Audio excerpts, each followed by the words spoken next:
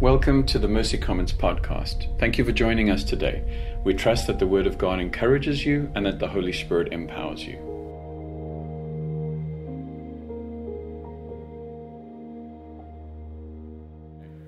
Hi everyone, my name's Nick. We are starting our summer series, and our summer series is called The Songs of Summer. So I decided we were going to start, I was going to sing. So, no. You know, a friend of mine's a worship leader, and he said to me, just so you know, there's no preaching in heaven. There's singing, but there's no preaching in heaven. I'm like, yeah, well, thank you for that. So, we're going to start. I'm going to read a psalm for you, and I'm not going to tell you who wrote it or which psalm it is. I was glad when they said to me, let us go to the house of the Lord. Our feet have been standing within your gates, O Jerusalem. Jerusalem built as a city that is bound firmly together, to which the tribes go up, the tribes of the Lord, as was decreed for Israel, to give thanks to the name of the Lord. There thrones of judgment were set, the thrones of the house of David. Pray for the peace of Jerusalem. May they be secure who love you. Peace be within your walls and security within your towers. For my brothers and companions' sake, I will say, peace be within you. For the sake of the house of the Lord our God, I will seek your good. So who knows what psalm that is? Who knows who wrote it? Kind of proves my point a little in the sense that we're a little disconnected from psalms as songs of summer. But I'm pretty sure that some of you will be able to tell what some of these songs are. So this is kind of a competition. So if you can figure out what the song is, you just shout it out. Okay. Okay, let's go, Costel. So, these are songs, just so you know, from the 90s, the 2000s, the 2010s, and the 2020s, just to kind of include everyone. No, come on, you'll know them. Okay, song number 1. Drums, please.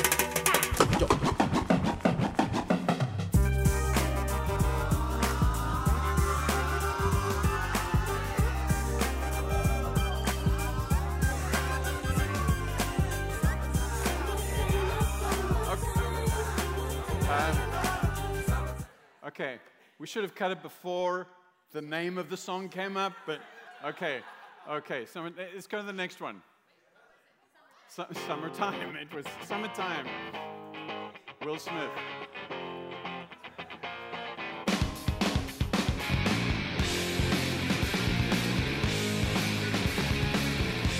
Okay, we can cut that one. What's that? Nirvana Teen Spirit. Okay, all the grunge guys are getting that one. Let's do the next one. Okay, stop. Someone have it? Oh, okay, it only took 3 seconds. Okay, next one. She wrote it.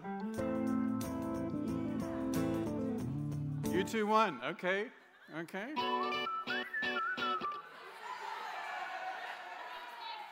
Okay. Listen, I did not say I like these songs. I said they were popular songs in the 90s, 2000s, etc. Yeah, no, this is not my playlist. Okay. What's the name of the song? Carry on. Carry on with that one. We don't have it. Smooth. Okay, Smooth by Santana. Peace up, A-Town. Okay.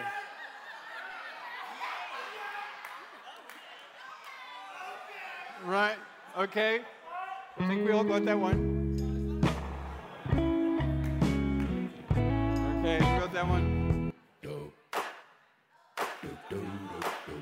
Okay. Okay, what's that one?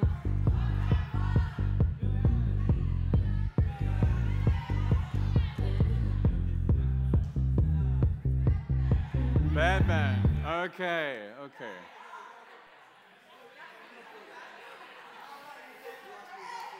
You know, the thing that's clear in all of that is obviously we have a strong connection to those songs. They transport us. For some of us, they transport us to a good place in our lives. For some of us, they transport us to a bad place in our lives. For some of us, we would rather forget where we were transported to when we were listening to those songs. But they're powerful, and part of the reason that songs are difficult to connect with is the things that help us connect with music are not things that are well associated with psalms. The idea of rhyme, of rhythm, of melody, even a historical and cultural connection is lost because psalms aren't written in that way. They are also translated into our language, into English, and so the beauty and the cleverness of the Psalms as poetry and song is a little lost on us. And even though Psalms contain history, they contain the history of a God that created this world, of a God that led the Israelites out of Exodus, the God that established the law, the tabernacle, the temple, the crisis of exile, and songs that point to the Messiah, we still are a little disconnected from them. They're poetry. They're not narratives. They're not theology. They're not history, even though they do contain some of those things. But they're littered with a language of emotion. They're littered with imagery and with hyperbole. And hyperbole is when you make an overstatement. Now, Israel sang the Psalms. Jesus sang the Psalms with his disciples. The early church sang the Psalms. And Paul sang the Psalms with Silas in jail and saw an angel break them out of jail. And we are encouraged to sing the Psalms. The Psalms point to Jesus. They were sung by Jesus, and they help us connect to Jesus. Colossians 3 verses 16 says this, "Let the word of Christ dwell in you richly, teaching and admonishing one another with all wisdom, and singing psalms, hymns, and spiritual songs with thankfulness in your hearts to God." So why should we pay attention to the Psalms? Well, three things we're going to be talking about. Number one, because they're a powerful prayer and devotional tool. Number two, they validate our human experiences and feelings. And number three, they connect our present to our past. So let's look at the first thing, powerful prayer and devotional tools. So Psalms, like the rest of the Bible, is not just a book that we read or study for its virtue as literature or theology. It's a book more than any other that needs to be experienced. C.S. Lewis says that most emphatically the Psalms must be read as poems, as lyrics, with all the licenses and all the formalities, the hyperboles, the emotion rather than logical connections which are proper to lyrical poetry. Now, there's something about poetry that ignites our imagination. When you look at the Psalms, they may be descriptive of something very simple, but the arrangement of the words make it powerful, memorable, and emotional. And one of my favorite phrases out of Psalms is Psalm 56, verse 8, where the psalmist is talking to God, and he says, "You have recorded my wanderings or my stirrings." And even that, it could be, you've recorded my wanderings when I've wandered from you, or you've recorded my stirrings where I've stirred in bed. You have put my tears in your bottle. I mean, just think about this. When you're feeling alone and you're feeling unseen, and you read these words that the God of the universe has recorded every tear that you have shed in your bottle, and he's written them down in a book.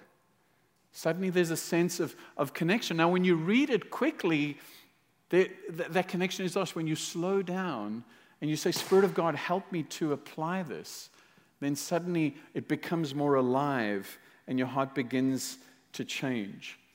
It transcends our mental faculties. It transcends our mental faculties, and it's planted much deeper in our souls. And that's why when we experience something through song, it's even more powerful. That's part of the reason that we put songs to worship.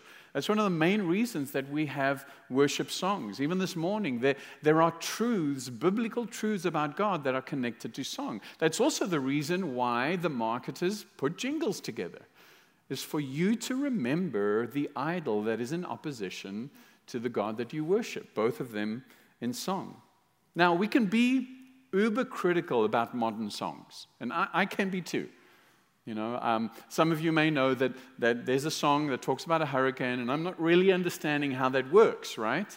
But I want us to think about this, that when we look at the Psalms, they are full of metaphors and allusions that don't make sense to us, that actually make us a little uncomfortable when we read them.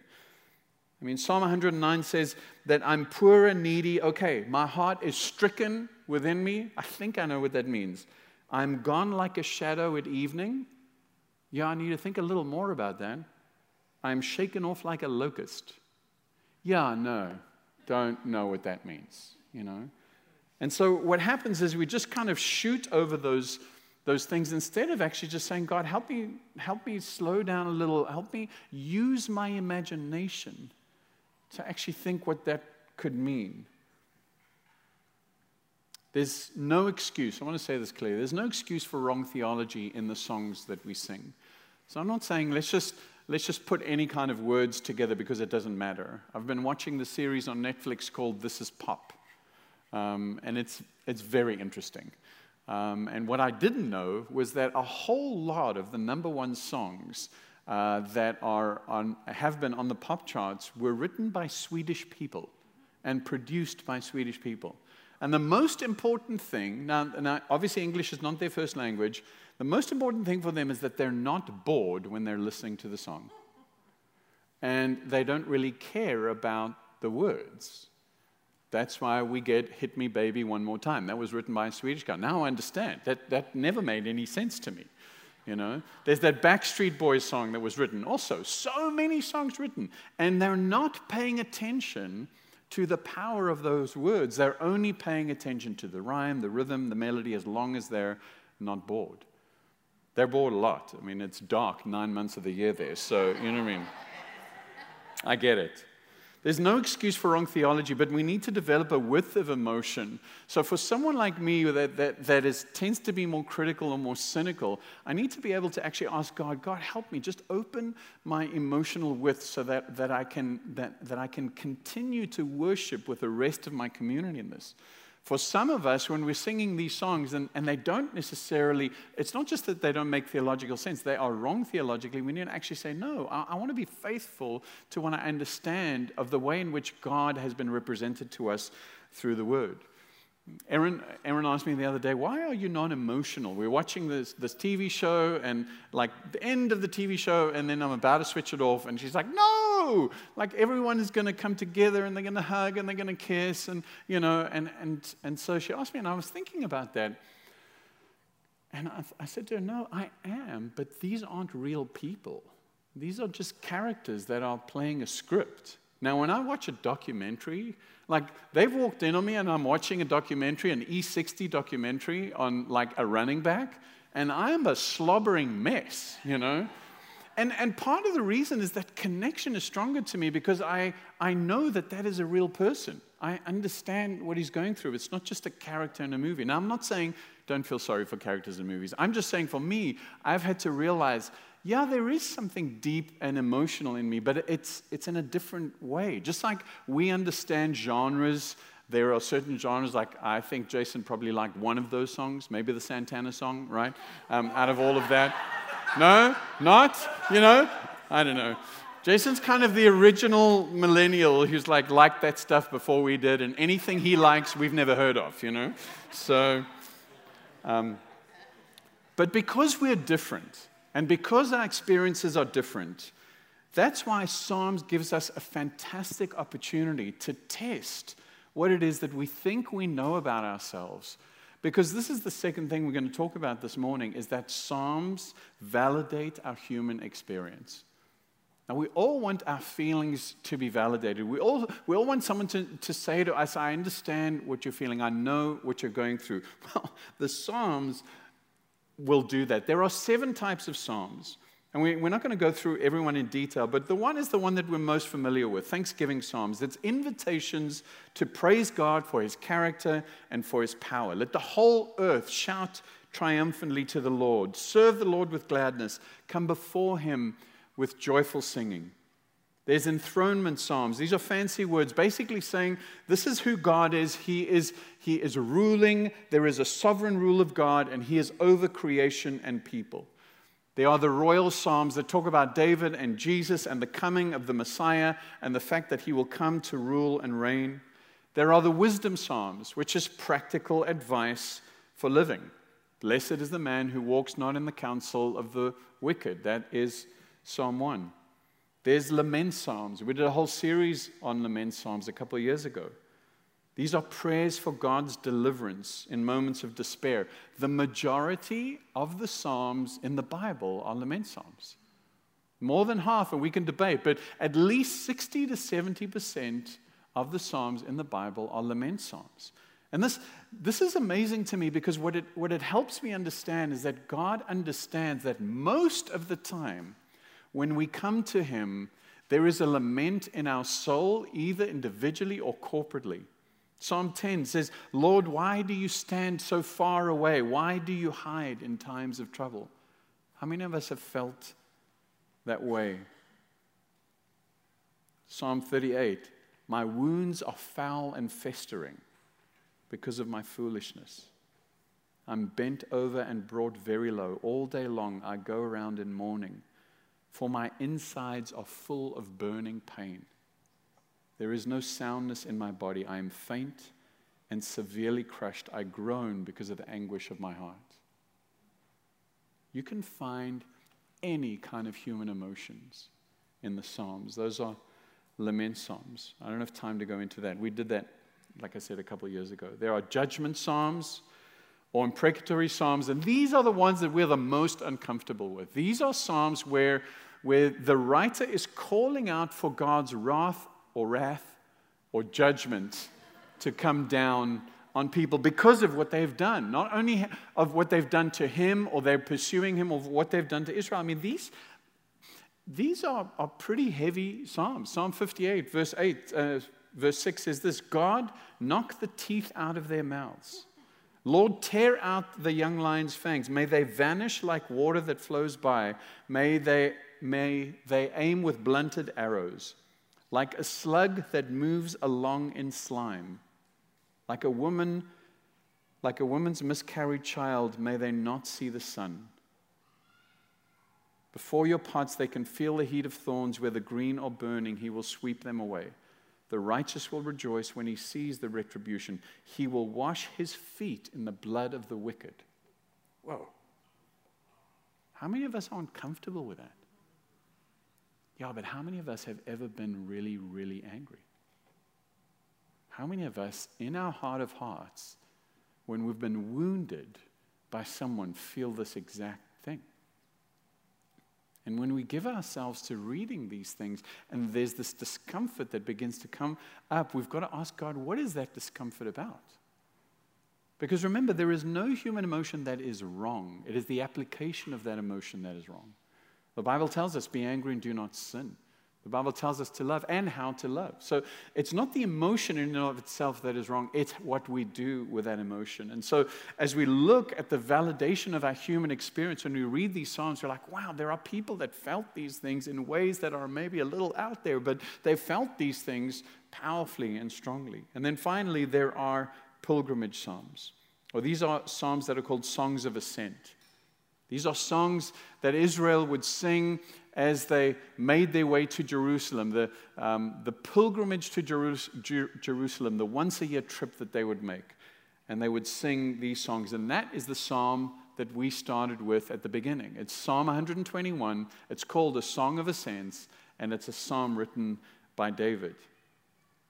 Now, the reason why we look at that psalm is because it connects our present to our past. When we dive a little deeper into the psalm, we are able to see the thread of God's purpose, both with Israel and with us.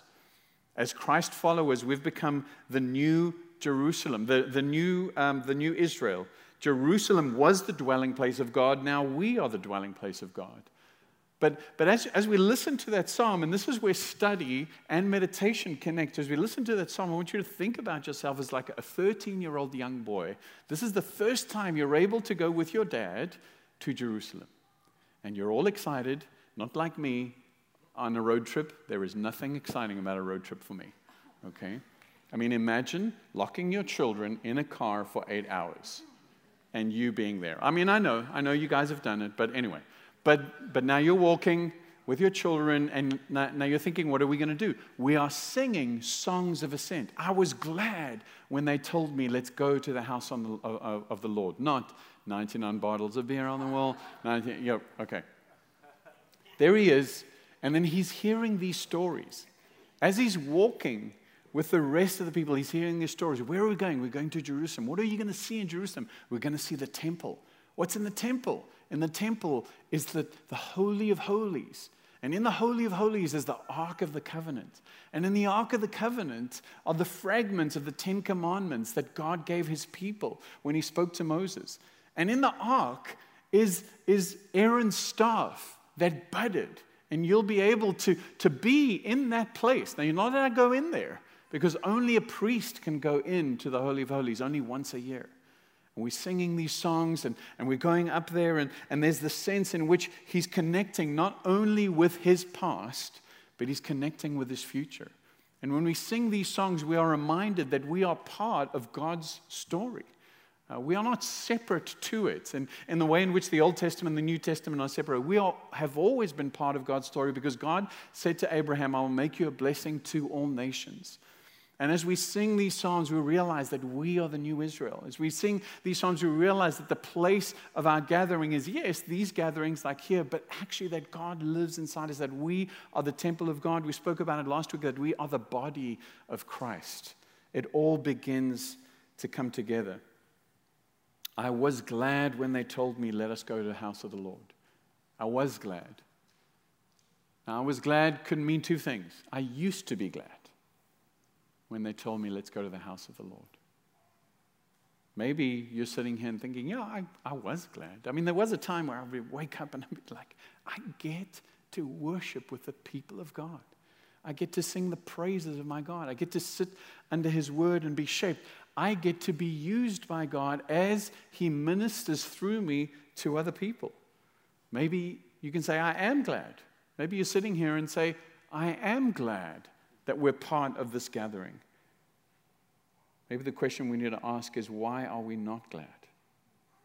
Jerusalem was a God-elected, God-decreed, God-created, God-protected, and God-loved city, as are we. McCann says of Jerusalem that it's not a place, but it is a symbol of God's presence in time and space. And so when we go to Jerusalem, we are going to a safe place, we're going to meet our broader family, and we're going to a place of justice. Verse 3 says, Jerusalem built as a city that is bound firmly together. Now, why would people go into Jerusalem? Why would there be a sense outside of the pilgrimage? Well, number one, if they were surrounded by enemies, if people wanted to kill the Israelites, what would happen is, like most other cities in those times, they would gather inside the city, and the walls of the city would be able to give them protection. They would be safe from their enemies. Satan and death have been defeated. They are outside of the city of God. We celebrate that every time we gather together. We celebrate that there's people in our gathering that have defeated the enemies that we ourselves are battling with. I mean, I've seen even in this gathering that there are people that Jesus has delivered from addiction. There are people that Jesus has delivered from the love of money, from pride. As they went to Jerusalem, the new Jerusalem, the church of the living God, and experienced the protection of God in that, and experienced the power of God in that, their oppression was also released. There were nations that would want to grab the Israelites and enslave them, and within Jerusalem there is this safety. I've seen in this community people that have been set free from the oppression of anxiety, the oppression of addiction, the oppression of shame and guilt. People would be safe from famine. Salmon?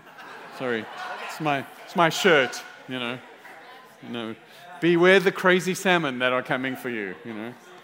The tragedy of this is that that's all you're going to remember about this morning, right? Okay. Beware of the salmon. In times of famine, what would happen is the people in the outlying areas would gather into Jerusalem, and it was the responsibility of the people that ruled Jerusalem to be able to provide food and shelter.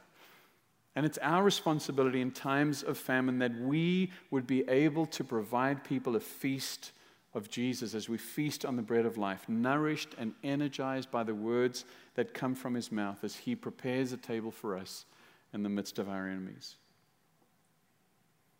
A church of God, the New Jerusalem, is a place of identity. Verse 4 says, to which the tribes go up, the tribes of the Lord, as was decreed for Israel, to give thanks to the name of the Lord. A pilgrimage to Jerusalem, we know that there were 12 tribes, but a pilgrimage to Jerusalem, what it did was it magnified our national identity and it minimized your tribal identity. Because as all the tribes began to gather in Jerusalem, there wasn't this sense of like, okay, this is Reuben, and this is Judah, and this is the tribe of Benjamin and Manasseh. It was like, and here we are Israel. And so when we gather together, we understand that the whole gives meaning to the part. When we gather, it's not our tribe that we're focused on, that we most identify with, but it's our spiritual national identity. We are no longer college students. We are no longer young adults. We are no longer CrossFitters or Disneylanders. We are no longer gamers or mothers or Gen Xers or hipsters, boomers, millennials, whatever the next one is. We are brothers and sisters in Christ. And when we gather, it's not necessarily that those are not things that we participate in, but those things begin to fade. And we are the church of the living God. It's a place of justice. Verse 5 says, there are thrones for judgment, the thrones of the house of David. And so what would happen in those times is as the Israelites would go towards Jerusalem, they would have an opportunity to bring to the elders of Jerusalem their legal matters, their disputed matters. Maybe you were out there in Nazareth, or maybe you were out there in Bethlehem, and you had a dispute with your neighbor about where the boundary line was. Then you would bring that to Jerusalem. You would bring that for a sense of equity or fairness. Maybe you went to the elders of your tribe in Bethlehem or in Nazareth, and you didn't find what you needed. They weren't responsive or they weren't fair. This was your opportunity to bring it to a higher court. This was kind of like the Supreme Court. Okay, I know what those guys said, but I still think that they're wrong. So the people of Israel experienced these things. They experienced equity and fairness, and they experienced righteousness. This is a place for us as well where we can experience the same thing. Not necessarily through human intervention, but in a sense of saying, God, this is the place where justice and mercy meet. This is a place where I understand that I deserve judgment, but I receive your mercy. And this is a place where you can train me to be a person both of justice and of mercy. This is a place where I am able to participate and cry out, not only for a broken community, not only for a broken city, but for a broken world. I don't know if you guys have been watching the news in terms of what's happening in South Africa. And Cara and I spent years of our lives in South Africa, and so there's a lot of criminal elements and looting, and all of those started with a protest because the past president is being jailed for corruption. And so we have family members, and what we're praying for, and we prayed on Friday morning with a group of other people. We pray for those two things. We can't pray for justice without mercy. We can't pray for mercy without justice. We're saying, God, can you bring forgiveness, but can you bring righteousness too?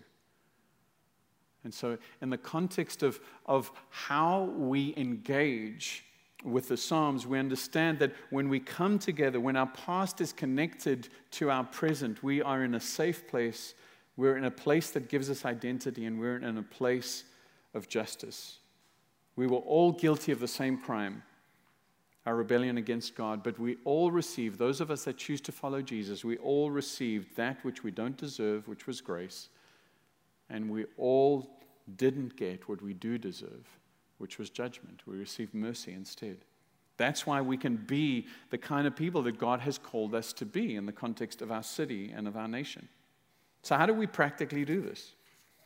Well, the first way is that we do it corporately. Verse 8, for my brothers and companions' sake, I will say peace be within you.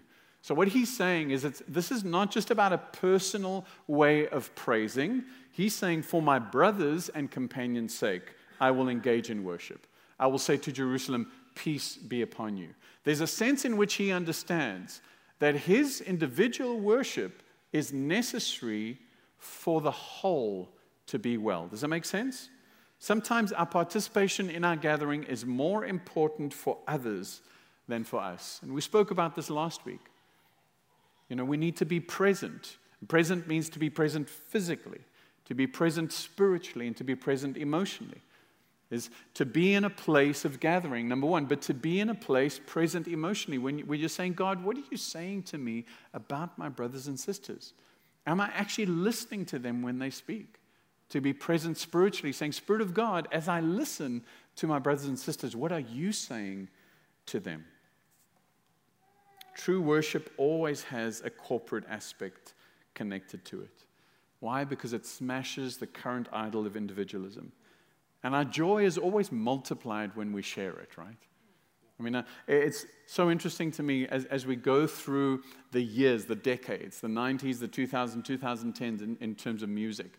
In the 90s, you didn't see people experiencing things through their phones.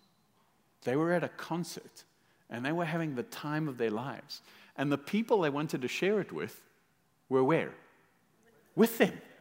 They said, come with me, we're going to go to this concert, we're going to have an amazing time. And now people are in this amazing space, and they're experiencing it through this little 4-inch window. Why? So that they can share it with the people that are not there.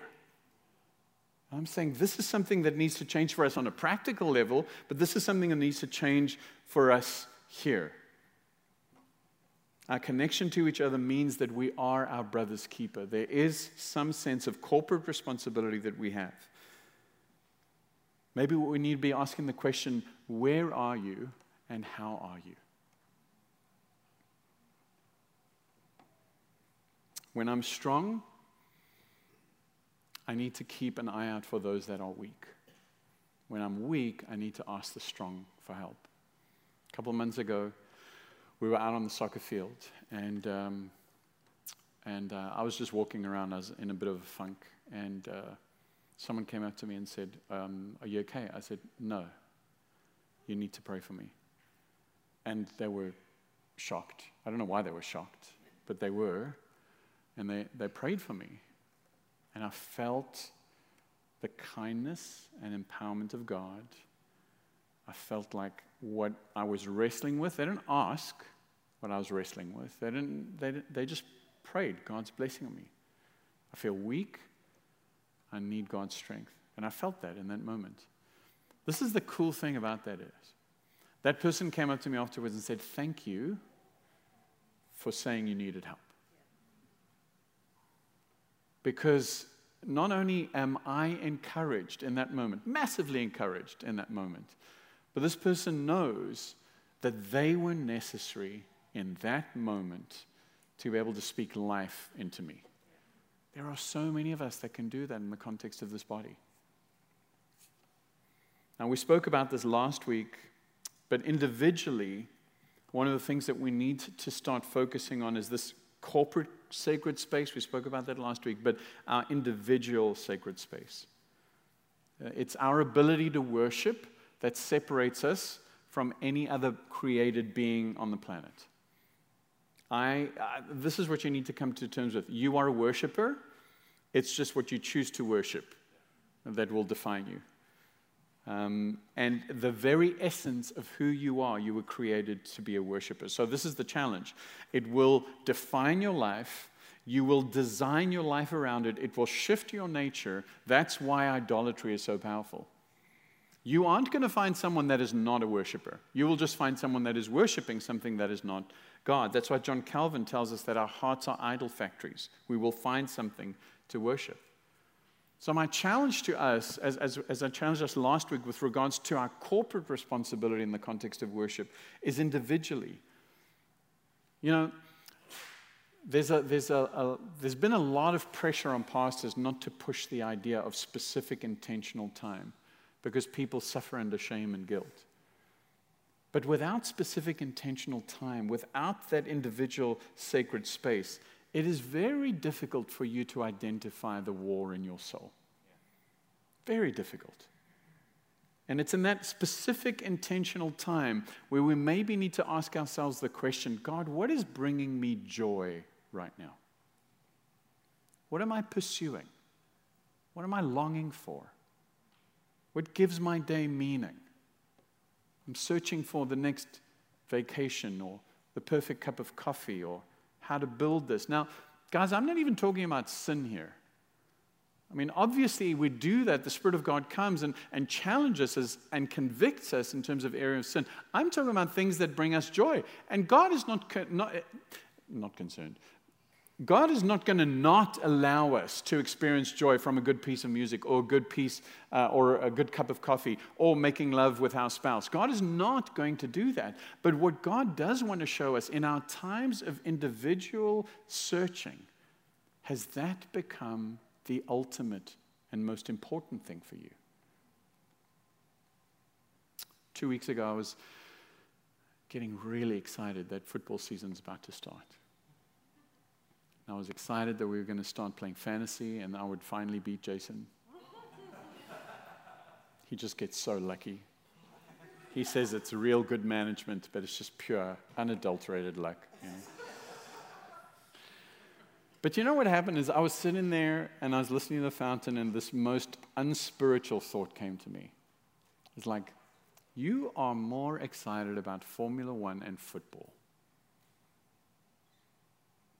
You know what, guys, I didn't feel shame in that moment. Let me be clear. I felt the privilege of God speaking to me in that moment. And you know what I was able to be? Real honest. Yeah, I kind of do. God, help me with that, God. Help me understand just how temporal that is. I'm not going to pretend like I don't get joy out of it. I do. But what I do want God to ask, what I do want to ask God for is help me to put that in its proper place. Help me to make sure that the things that you've said, I've come to give you life and life to the full, and we're not the best Christian when we just mope around. Joy is one of the attributes of a spirit-empowered life.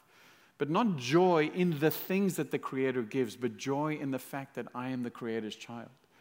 And so I sat there and I thought to myself, okay, how will I know this?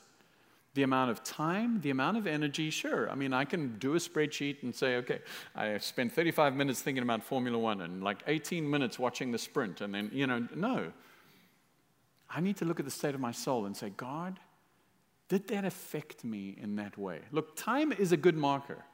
But actually, what raises my soul, what brings my soul down, that is more important. I had to admit that I found temporary joy in that. Otherwise, I couldn't allow the Spirit to reorientate me. I had to say that I was glad. I had to say that I want to be glad when they said, let us go to the house of the Lord. But sometimes I'm not always glad. And that's okay. It's okay because God knows the innermost thoughts, intents. Even if we don't understand ourselves, God knows that. And what it does is it brings us freedom. We can say, God, help me with that. The reason we can be so honest is because the kind of experience that Jesus had when he approached Jerusalem was completely the opposite to the experience that these men and women have as they approached Jerusalem. Jesus didn't rejoice when he came near Jerusalem. He mourned and he wept for her. Jesus didn't experience safety when he came near Jerusalem. He was beaten, he was humiliated, he was crucified. Jesus didn't experience any sense of togetherness when he approached Jerusalem. He was rejected, he was abandoned, he was betrayed. He was separated from his Father for our sake. And Jesus didn't experience justice in Jerusalem. He was unfairly treated so that our rightful judgment would be done away with. Band, you can come up here. The reason we are able to slow down, the reason we're able to meditate, the reason why we can be honest with our souls, the reason why we need to, maybe this summer, take some more intentional, sacred space time and slow down and find ourselves in the book of Psalms and saying, God, help me to match my emotional, intellectual, theological life. Help me to match it together. The reason we can do that is because we are utterly, completely safe as Christ followers. We say this, it doesn't matter what sin you may be currently involved in, as Jesus' love for you is not affected by that. It doesn't matter what great thing you've done, Jesus' love is not affected by that. Now, your life is, and the state of your soul will be, but Jesus' love and affection for you is not shaken by that. But he knows what life to the full means, and that's why he draws you to the well of life. We do this not because we can achieve some state of greater security or greater love or joy, but we do that to meet him in that place because he's done all of this already. Therefore, brothers, since we have confidence to enter the holy places by the blood of Jesus, no Israelite could enter the Holy of Holies. No one. Only the high priest once a year. Since we have confidence to enter the holy places by the blood of Jesus, by the new and living way that he opened us through the curtain that is through his flesh. So the curtain that separated the holy place from the most holy place was torn at crucifixion. And since we have a great high priest over the house of God, we don't need a human priest anymore as they did. We have the great high priest over the house of God. Let us, as a corporate entity, draw near with a true heart and full assurance of faith, with our hearts sprinkled clean from an evil conscience and our bodies washed with pure water. That speaks of baptism. Let us hold fast to the confession of our hope without wavering, for he who promised is faithful. And let us consider how to stir one another up in love and good works. So this is what I want us to do. Last week we talked about the power of the corporate meal in terms of communion, and it is a corporate meal because we are the body of Christ. But there are individual and corporate implications when it comes to the power of the meal. So what Patrick and the music team are going to do is they're going to sing Psalm 42.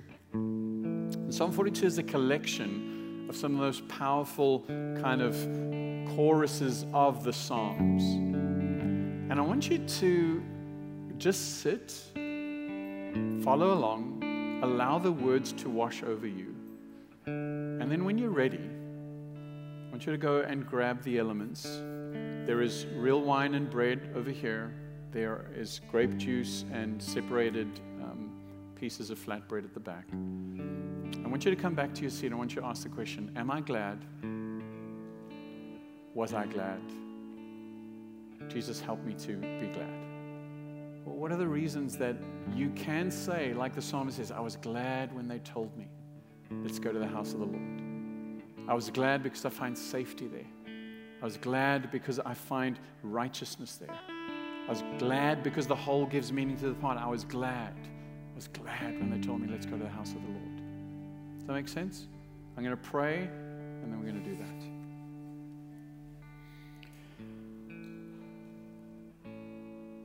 Spirit of God, I pray that as these words wash over us, that what you would be able to do was show us the power,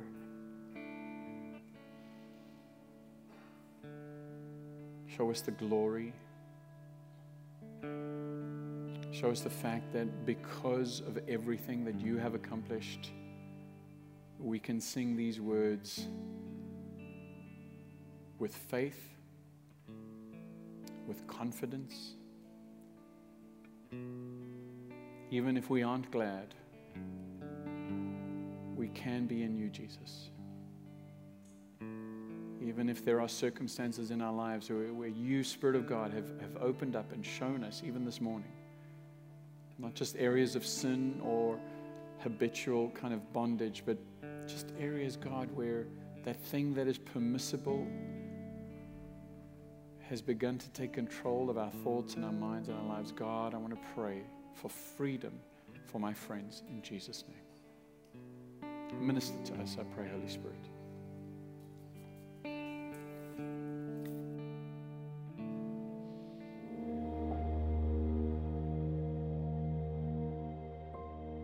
Thank you for listening to the Mercy Commons podcast. If you enjoyed today's content, please rate us and hit subscribe. And if you'd like to learn more about us, visit our website at mercycommons.church.